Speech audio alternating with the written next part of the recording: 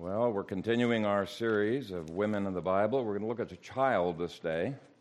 And most of you know the story of Naaman the leper and how he got healed. We're not going to read the whole story. We're going to just focus on this little girl, verses 1 through 5 of 2 Kings chapter 5.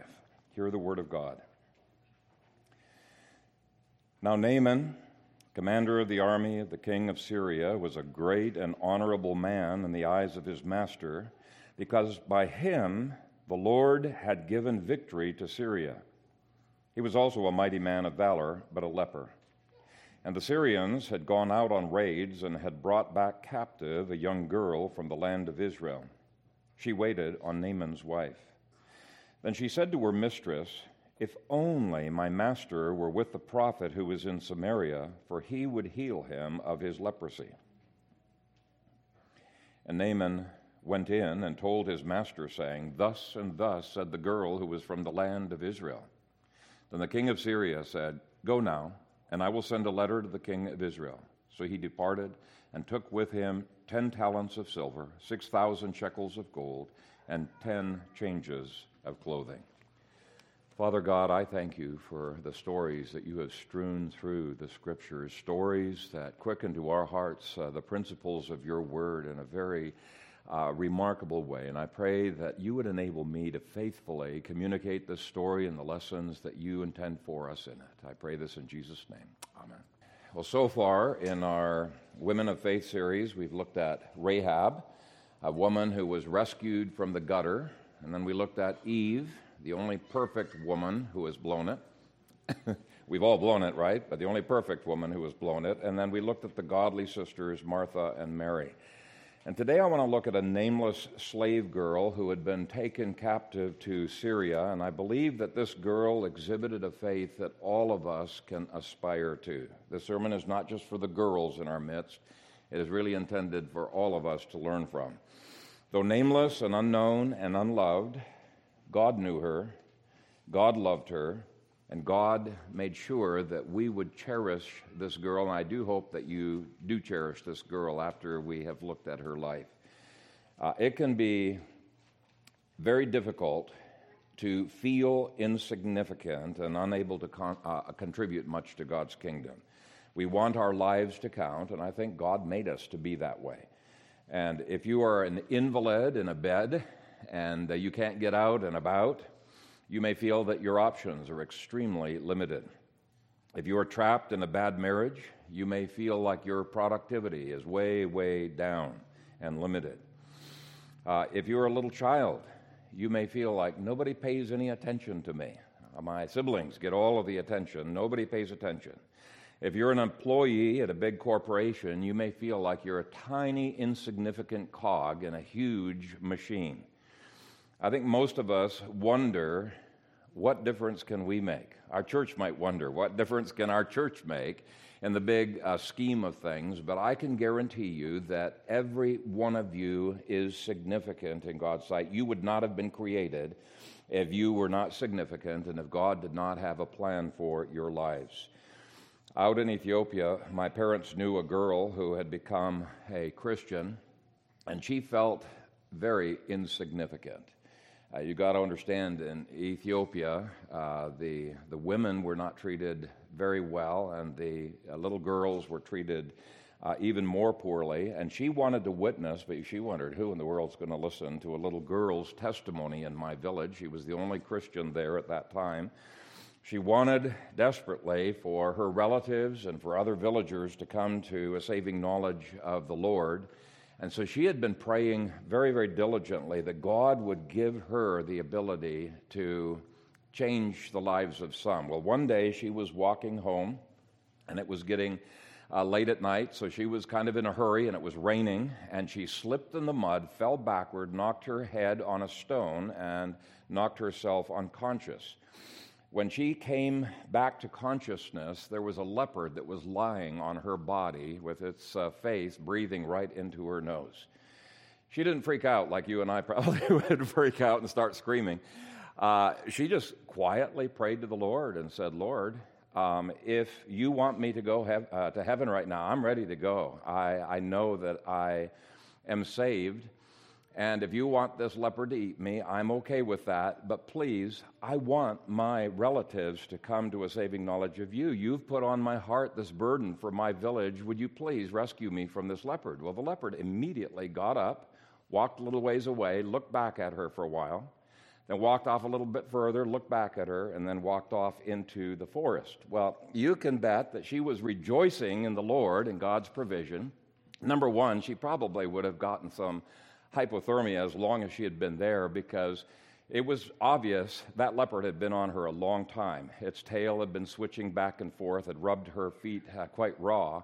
But she realized, you know what? The Lord kept me warm with this leopard, and the Lord is more powerful than this leopard, and the Lord had renewed in her a desire to see her relatives come to a saving knowledge of the Lord. So when she got back to the village, she told them what had happened.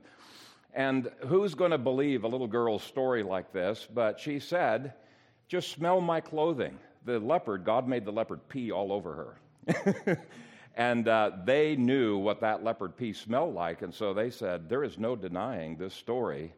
And so many people actually became Christians as a result of her testimony. She thought, all I am is a little girl.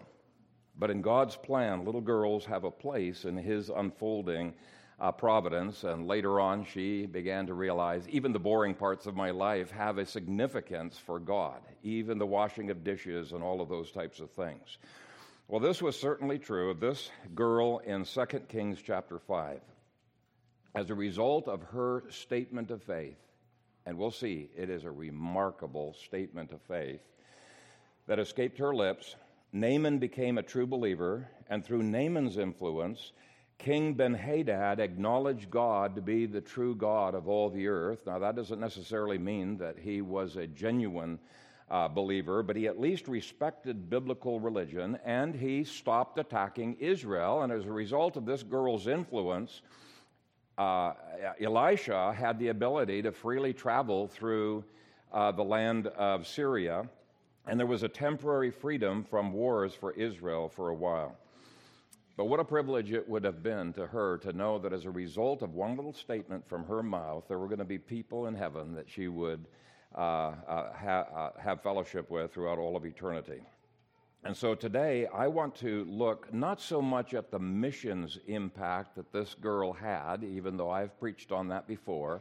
I want to look at the impact that God had on her. He was framing her through this experience to be more and more conformed to the image of the Lord Jesus Christ. It's a story of a Jewish maid being made by the Lord and for the Lord in a foreign land. Have you ever wondered what aspirations this little girl may have had when she was growing up?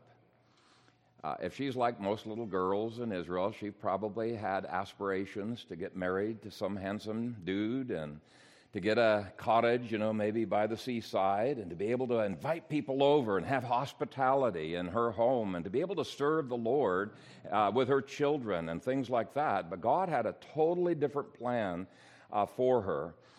And His plan for her still enabled her to, nameless as she was, to have a life that counted. And it counted not because she was successful in the eyes of the world. It counted first and foremost because God was preparing her heart. And it's not an issue of where your residence might be. It's an issue of what God is doing in us and through us and whether our lives are available to Him as a servant. So we're going to take a look at 10 mission attitudes that this girl had. First, you must be concerned about the needs of others.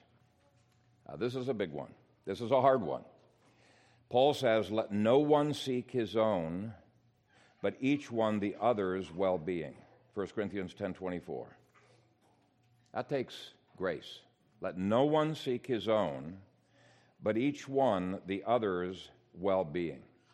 This maid could very easily have felt so sorry for herself and been so wrapped up in self-pity and her needs and her hurts that she would totally miss the hurts and the needs of other people that were around her. Consider her difficulties.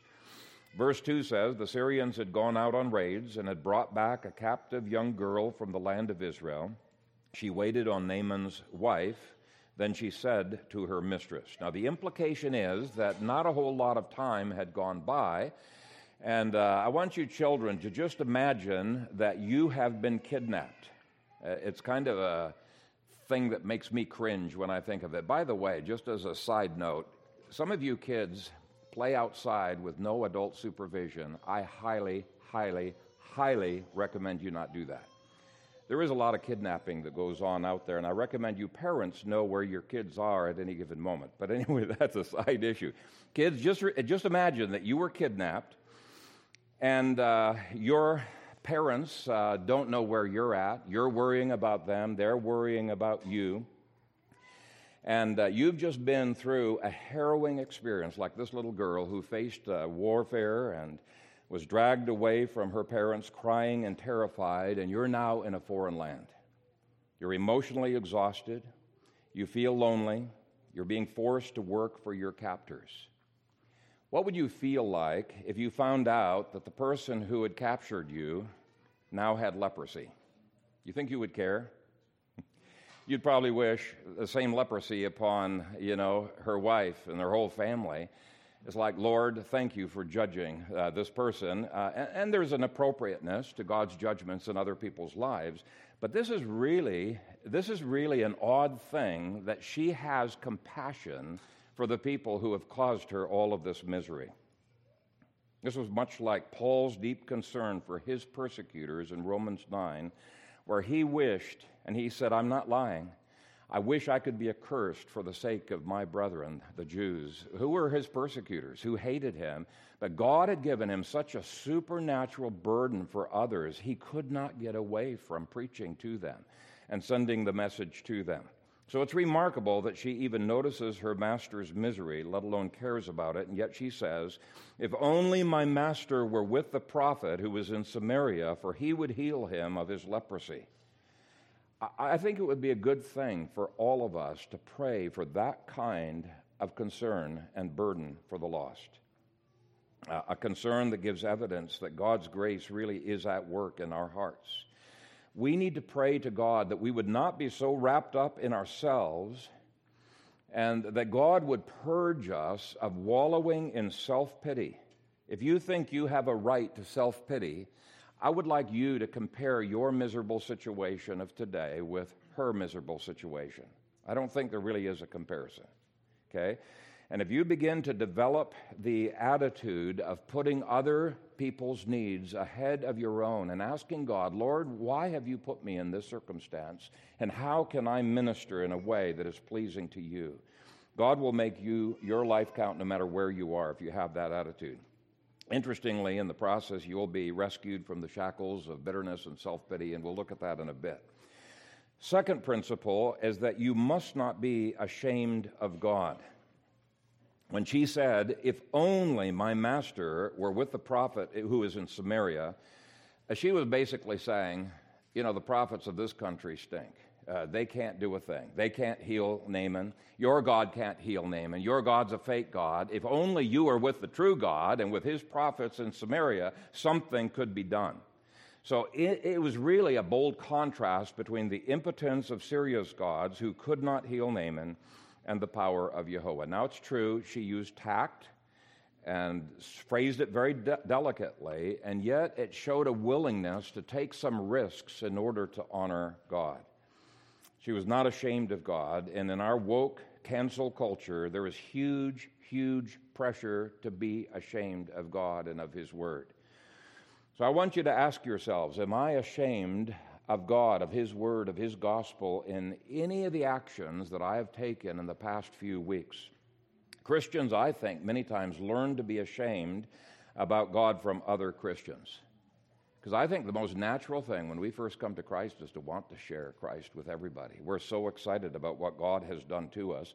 I remember one family telling me about their children having absolutely no shame at all about talking about God and the gospel in the grocery store and wherever they go to. And I will have to confess that early on in my marriage, I cringed sometimes at the honest things that my kids would tell our neighbors next door, things like, "You shouldn't worship Mary. That is idolatry. That is an abomination." Or, "Salvation is by grace alone. You're going straight to hell if you do not repent." Now, they could have been more tactful. I will grant you that. But why is it that we tend to cringe at what our kids say that is really true things that they say? And I think it is because there is an element of shame about God in us. And I would say we need to learn boldness from our little children. Kids might have to learn some tact from us, and I will have to say some of you kids could be a little bit more tactful and the way you say things, but I think we need to learn boldness from our children. My friend told me about how his daughter often sings, "Jesus loves me, this I know," or "Amazing Grace" in public spaces. And some of you have children who do exactly the same. And here's my question to you. What is your reaction? It is, no, we need to be quiet. We shouldn't be doing this in a public space. And if you do say that, there might be some good reasons for saying, but is it because you are ashamed in our woke culture to name the name of Christ where the name of Christ is being hated? I really think we need to examine ourselves. Why are we embarrassed? We need to learn from our kids rather than teaching our kids to be ashamed. Our Lord said, "Whoever humbles himself as this little child is the greatest in the kingdom of heaven." Can you see how it would be very, very easy for this little maid to be a bit embarrassed to say what she said? I think this shows God was working in her heart. He kept her from being ashamed of God. She's an encouragement to me. The third principle is that we must be convinced that God has the answers to this world's needs. God providentially placed a need in Naaman's life, and the girl encouraged him to look to the Lord for the solution. And I think you can do that as well. When you have sick neighbors, don't just say, "Oh, I'm sorry that you're feeling sick." Offer to pray for them. Who in the world is going to turn you down if you're willing to pray that the Lord would heal them or sustain them or provide for them?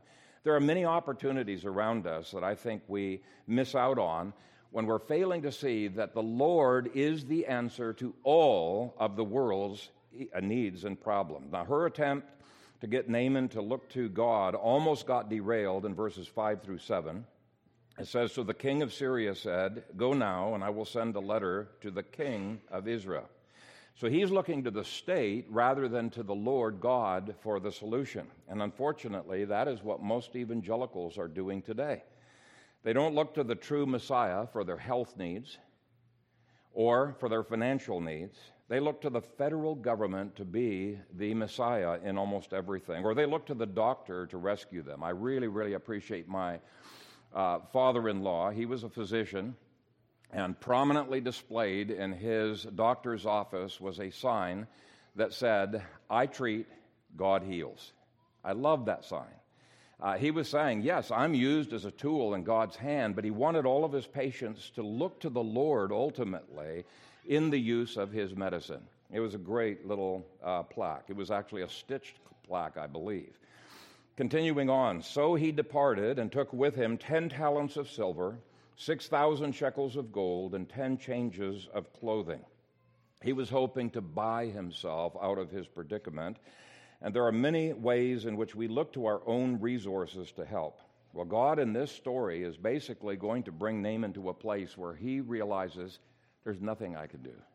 Absolutely nothing that I can do.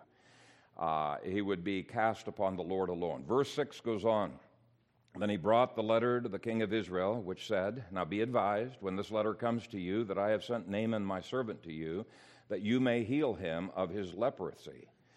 Now, both the king and Naaman were looking to the power of man for healing, but verse 7 indicates the king should have had faith, but he lacked the faith of this little maid. He was not a man of faith, starting at verse 7.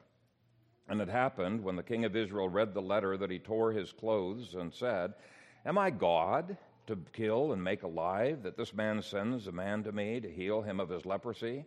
Therefore, please consider and see how he seeks a quarrel with me.'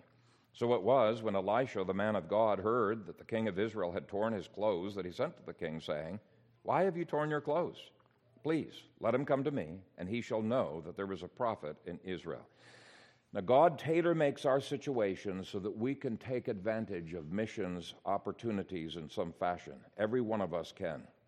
Now, bear in mind, God is not going to necessarily bring a Naaman into your life, but he may have brought into your life a person who is presently grieving over an abortion that she or he has caused his wife to have in the past year. Or he may have brought into your life a person whose marriage is falling apart, or a person who has an alcohol problem, or a person who is a compulsive gambler, or a person who is lonely.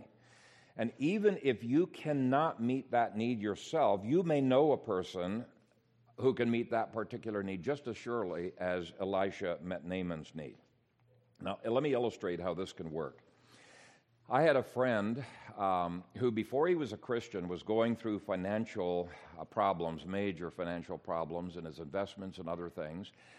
And I don't know who gave him the book, but somebody said, you need to read this book by Gary North, Introduction to Biblical Economics. Now, you may not think that economics has anything whatsoever to do with the gospel, but God had been preparing this man with a felt need, and when he saw that this book thoroughly, perfectly was answering the economic questions that he was asking, he was then motivated to begin asking questions about his soul and his relationship to God. And that book by Gary North led him to Christ.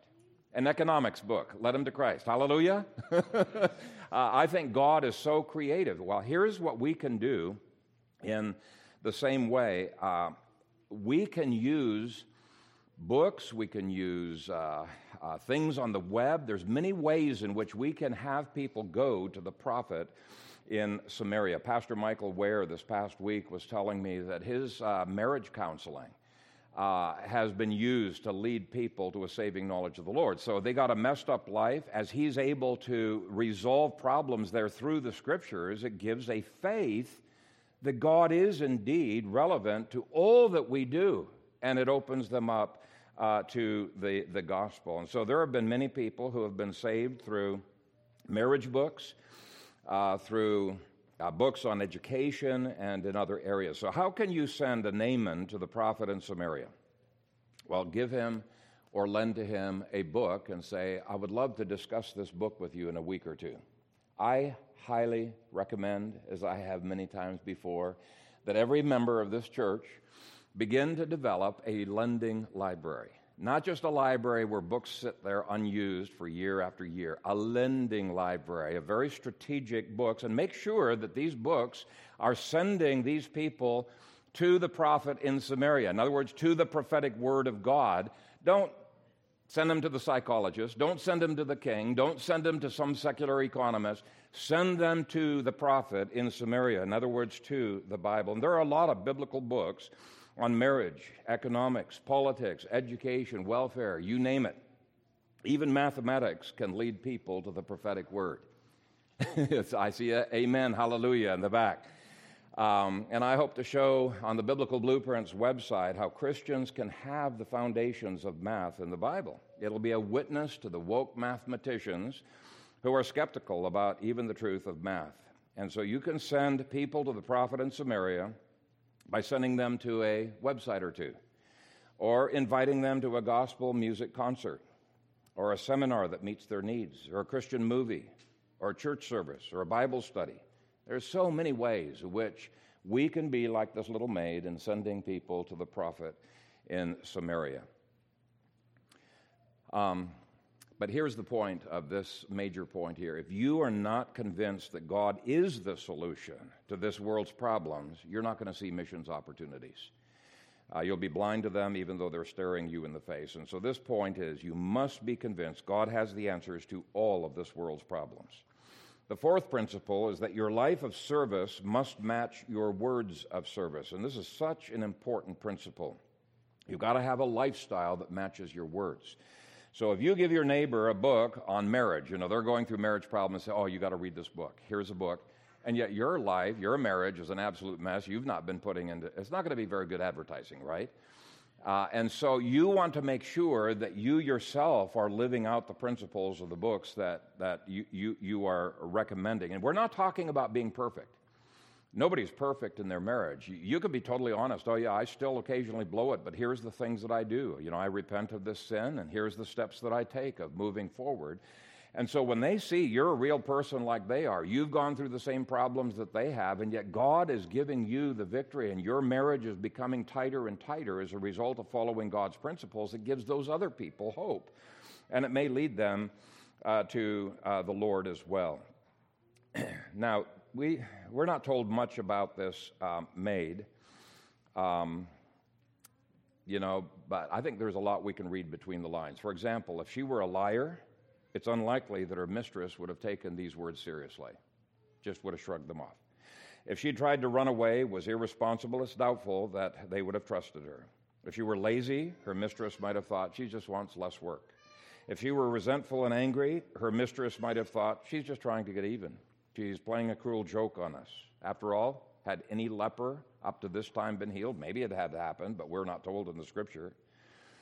And since she was there against her will, without having won the respect of her mistress, her testimony concerning Elisha would have been so much hot air. And so a good lifestyle without testimony does not save. A testimony without the lifestyle to back it up is empty. So I think this is another way in which this girl is an incredible testimony to us. Another condition we must have is a burden for the lost. This does not come naturally.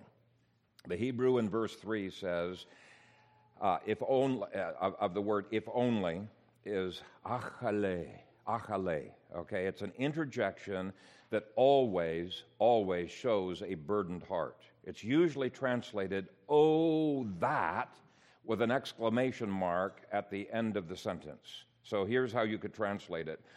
Oh, that my master was with the prophet. There needs to be more oh in the gospel, more burden in the gospel, more compassion. And when we have a yearning to win the lost, the opportunities for witness will become apparent more frequently. What happens is a burden really clears our eyesight and makes us look for opportunities. So ask God to give this burden. And by the way, there is an evangelism team that is willing to help you with all of these things that we're talking about today. The 6 principles that you must not give in to resentment. Well, this too is hard. Maybe it's even impossible. It requires grace.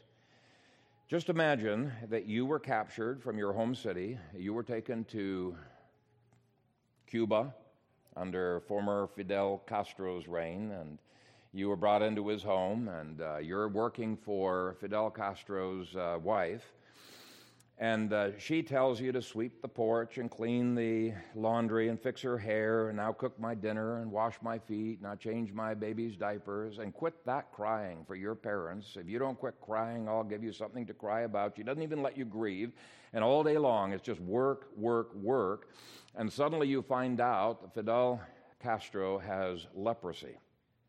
Mrs. Castro is in tears, and what are you thinking to yourself? Just like we said earlier, you're maybe going to be thinking, good, and I hope she dies. I hope he dies.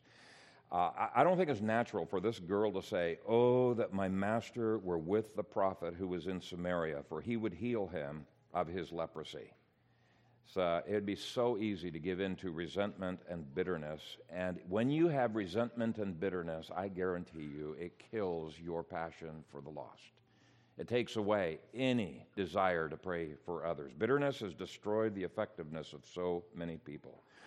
Scripture calls us to forgive, trust God, thank God, and to implement Romans 12:9 through 21, which gives a long list of conquering actions of love, where instead of being overcome by evil, we're overcoming evil with good. I put a picture into your outlines of a little girl's feet chained with a ball and chain, and that's what resentment does to you. And you might think, stop it, Pastor Kaiser. I have a right to be bitter.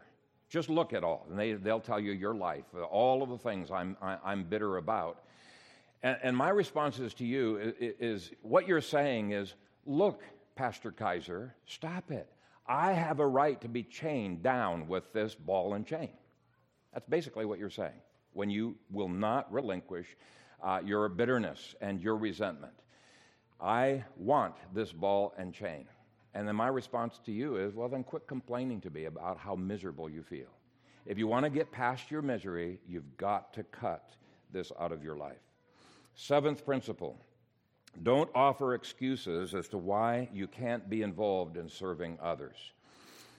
Now, if we're looking for excuses as to why we don't need to be a witness, we can come up with all kinds of excuses.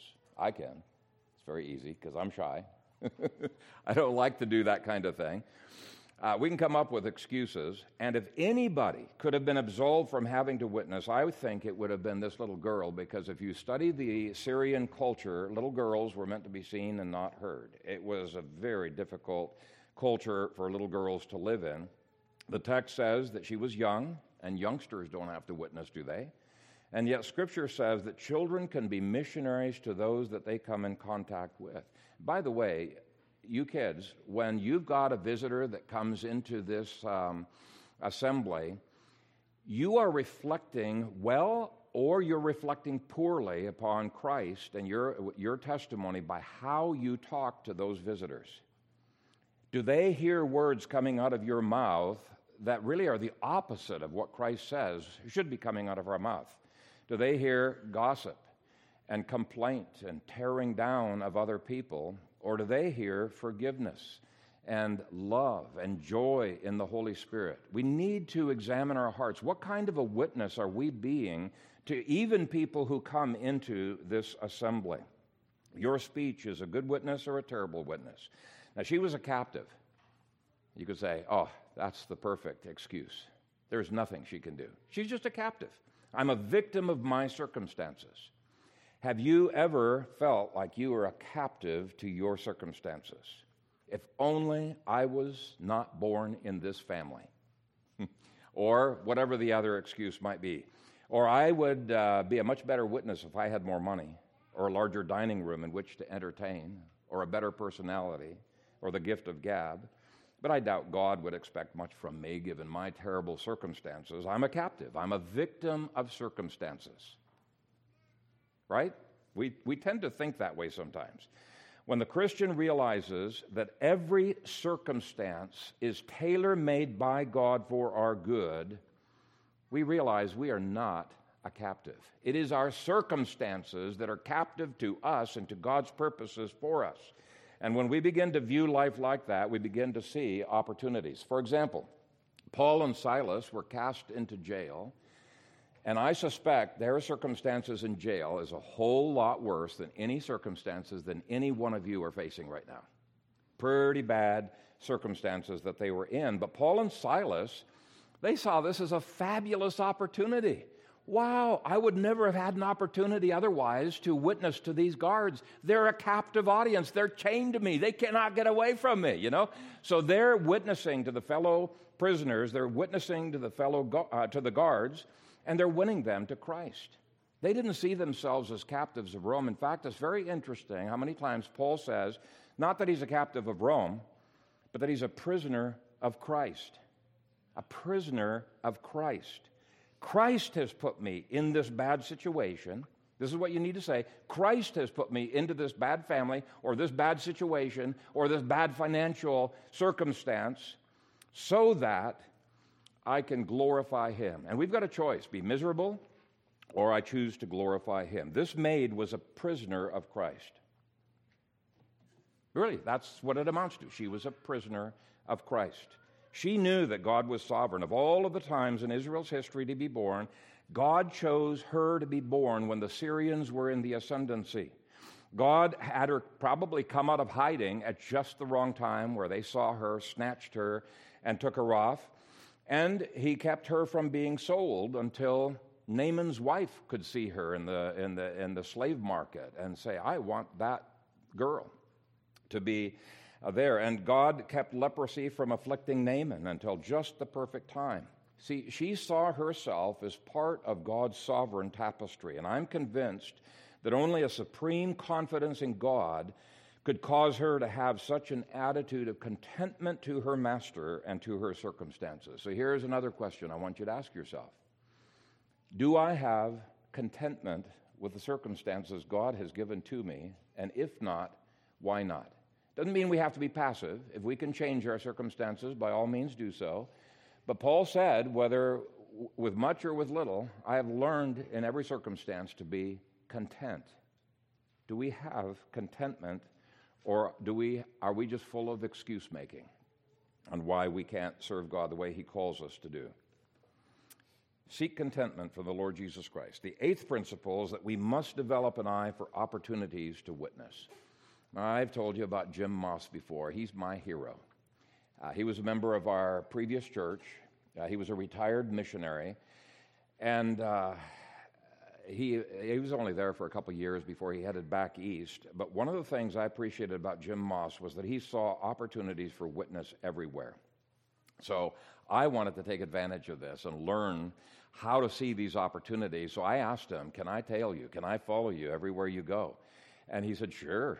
He loved to mentor people in evangelism, which is not my gifting at all, but I learned a lot from him. I remember one time we were unloading Jim Schaefer's house, and he was going to another place, and they had hired some crew that we were just helping with, but they were unbelievers.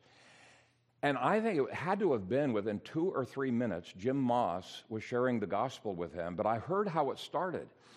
It was a segue from something that person had said that I would never have thought was an opportunity to share the gospel, but it was just a perfectly smooth. Now, some people are more gifted in that than other people are, but I think all of us can learn. And evangelist Michael Elliott is willing for you to follow him around, and so is Bill Crilly and others. We want an evangelism team that will win people to Christ. And I'm so thankful we have a team, but take advantage of it. Take advantage of it. Follow these guys around. See how they do things. Stretch yourself. Try to be a witness. You know, Gary North calls some of what was going on here bread and butter evangelism. He called it that because we're answering questions that the pagans already are asking. But we're doing it with the Word of God, and through that, we'll eventually be able to answer the questions that they're not asking. Okay, so you pick up right where they're at, and the Bible relates to everything, right? And so there should be nothing that we say or they say that cannot be an opportunity for the gospel. You know, when you see a beautiful sunset, just say, "Wow, God has done a beautiful painting in the sky." Just a statement like that may be the bait that they will run with, but do spend some time with Michael Elliott. The ninth principle of missions is that we must have faith in God's ability to do the impossible. This is another really tough one because we many times think this is just too tough of a situation. We spent so many years talking to a relative who has a hard heart and is impenetrable to the gospel, and we almost feel like giving up on that person. Lepers, up until that point, had never been healed. They were impossible. So what in the world made this girl think that he could be healed? It was just not an obstacle for her. She said, "Oh, that my master were with the prophet who was in Samaria, for he would heal him of his leprosy." What made her so audacious to suggest that? Well, the Lord may have prompted her to say that. I'm sure he did, providentially, but may have even subjectively prompted her to say that.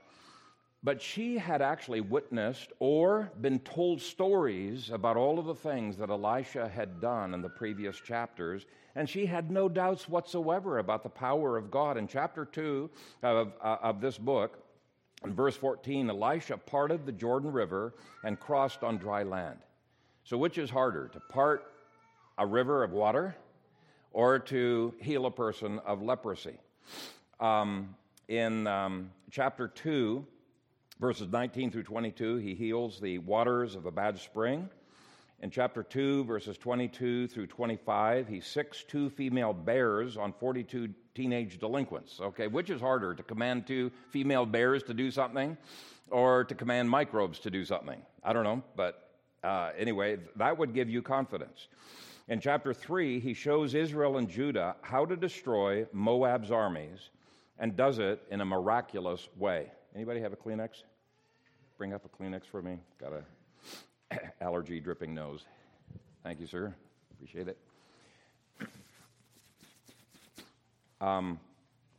In chapter 3, he shows Israel and Judah how to destroy Moab's armies, does it in a miraculous way. Chapter 4, verses 1 through 7, he performs the miracle of the continuing replenishing oil. I mean, that would instill all kinds of confidence, you know? Pouring this little cruse of oil, she keeps filling up vessel after vessel after vessel until she runs out of vessels. I mean, that would inspire confidence in you.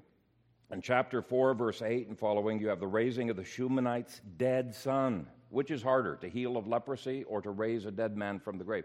So she had plenty of evidence to be able to say this, especially if the Lord had given prompting and guidance to her.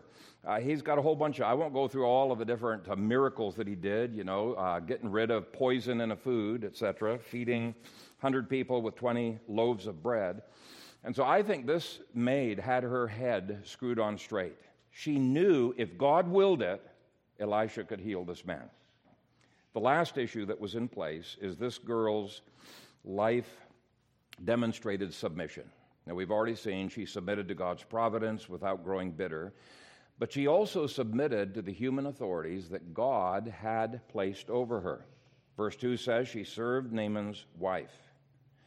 Now, let me clarify that she served her mistress, not her mistress's gods.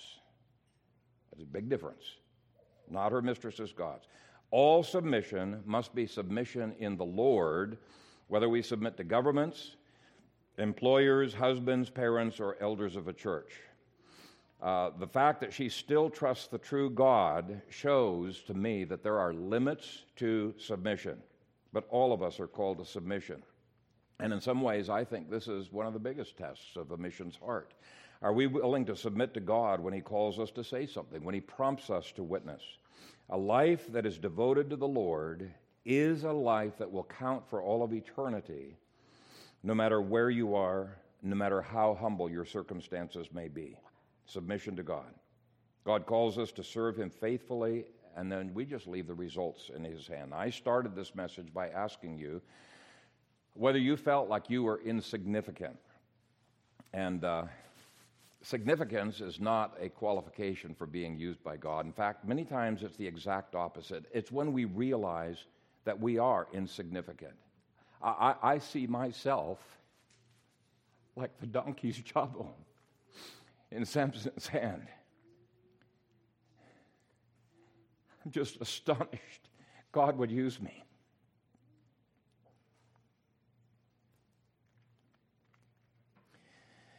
So insignificance is not a disqualification. Just think of it this way. One person with God is a majority. One weakling with God is almighty power.